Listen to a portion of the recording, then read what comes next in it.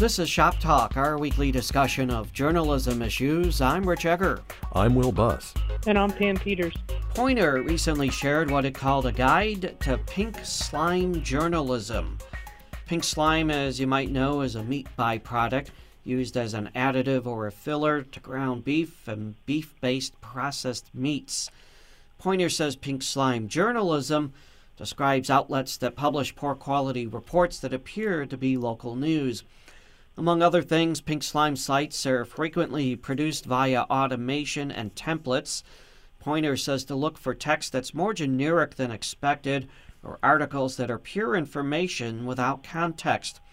Also, pink slime sites are often funded by outside companies with a partisan source of financing. Yeah, I'm grateful for Poynter for uncovering this. I've always suspected something like this was happening, and I'm glad that there's a term or a name associated with it, though I always called it something else that I can't repeat on the air here. But nonetheless, I think that I'm glad to see that this is some kind of a systemic problem, and it's been identified, and that's the first step, I think, when you have people like such as our researchers and those who study journalism and journalism trends, as the folks at the Poynter Group do, that we recognize this. And now, again, I think this is, again, part of another step of maybe media literacy. Again, what newspapers and news agencies have to turn to fill out and round out newscasts and publications and online publications and fill the news hole with diminishing profits and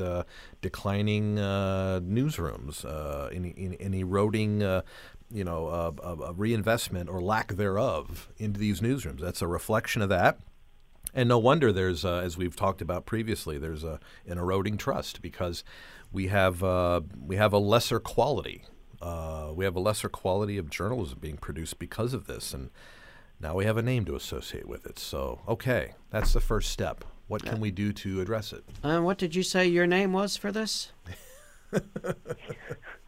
Well, anyway, it's it's something that we need to be aware of, and I always suspected as much. But now that we've seen this repeatedly elsewhere, it's time to call it for what it is and address it. To put it nicely, it's lazy journalism at its finest. And this kind of reminds me, it kind of makes me wonder, is this the first step in moving towards what we talked about a while back, this AI journalism, using artificial intelligence? I mean, it just it's a scary thing that we already have issues with journalism, lack of trust in journalism, fake news, and now we're just putting this out here. Where I'm just going to put basic facts out, basic information, not going to have any context to it. It's going to be bipartisan sources. I mean, it is a piece of fake news, but it also makes me worry because this could move us into that AI form of a newsroom where, well, I just have a computer spitting information out, and who cares? And it also, it breaks that trust with the audience who already does not overly trust the information that we're putting out there. Yeah, I especially worry about this in terms of television as we see stations, and I suppose radio too, when you see stations that are no longer locally owned but owned by a larger corporation or network, and they cut back on the size of the newsroom while still claiming to be there for you locally, and they're really not producing that type of local content. And so when you get a little bit of it and it's really generic looking, AI in particular, you wonder, how this is being done. Or are they plagiarizing from other newsrooms that actually have a local presence? I think that, and I think this also shows a disregard for your audience in general, the populace, the people whom you are really responsible for in reporting and covering. And I think this just is a complete disregard for that. And it's, as Pam says, it's very lazy journalism. It's trying just to get me over for the day and throwing something against the wall to see what sticks, and at the same time not making a human or financial investment into this service that you're doing. And corporations, as they become larger conglomerates and they're owned by faraway boards that are responsive only to shareholders in faraway lands or faraway states that really don't know or not that familiar with the communities that they have, even though they may claim to. It becomes even more or less personal, becomes very impersonal. And at the same time, they kind of lose touch, really, with what their jobs are, and they're looking for some cheap fixes because of these economic challenges that this industry has faced for some time.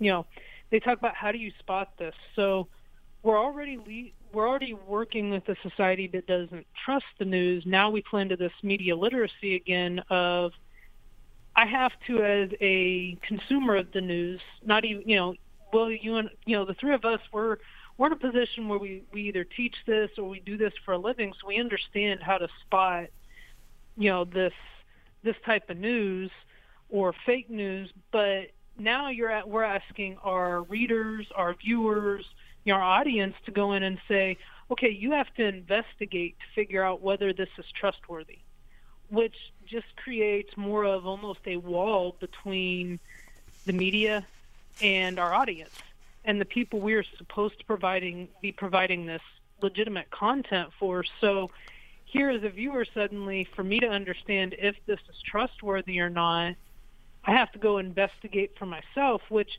there is a responsibility of the audience to do that. But it's throwing even more of a burden on them and probably frustrating audiences more because I want to know that I can go to this channel or I can read this newspaper and I can trust this information. I don't feel like I should have to go read 3 or 4 other sites or go to these fact checkers to find out, is this information really true and viable information?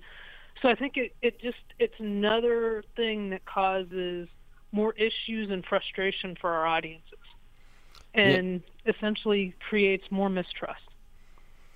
I think that's a real good point. I mean, as a news consumer, I don't want to have to go to a variety of sources to double check what I'm reading or hearing or seeing.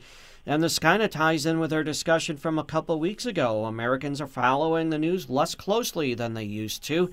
And if you're not paying that close of attention, you might be more susceptible to the issues we're discussing today. Yeah, I think they can see this. They can read this. I know we've all noticed this practice. It's very cheap. It's very lazy. And now we have a very pejorative term to put with it. And I think the public is smart enough. They realize this. And I think that contributes to that mistrust we've been talking about.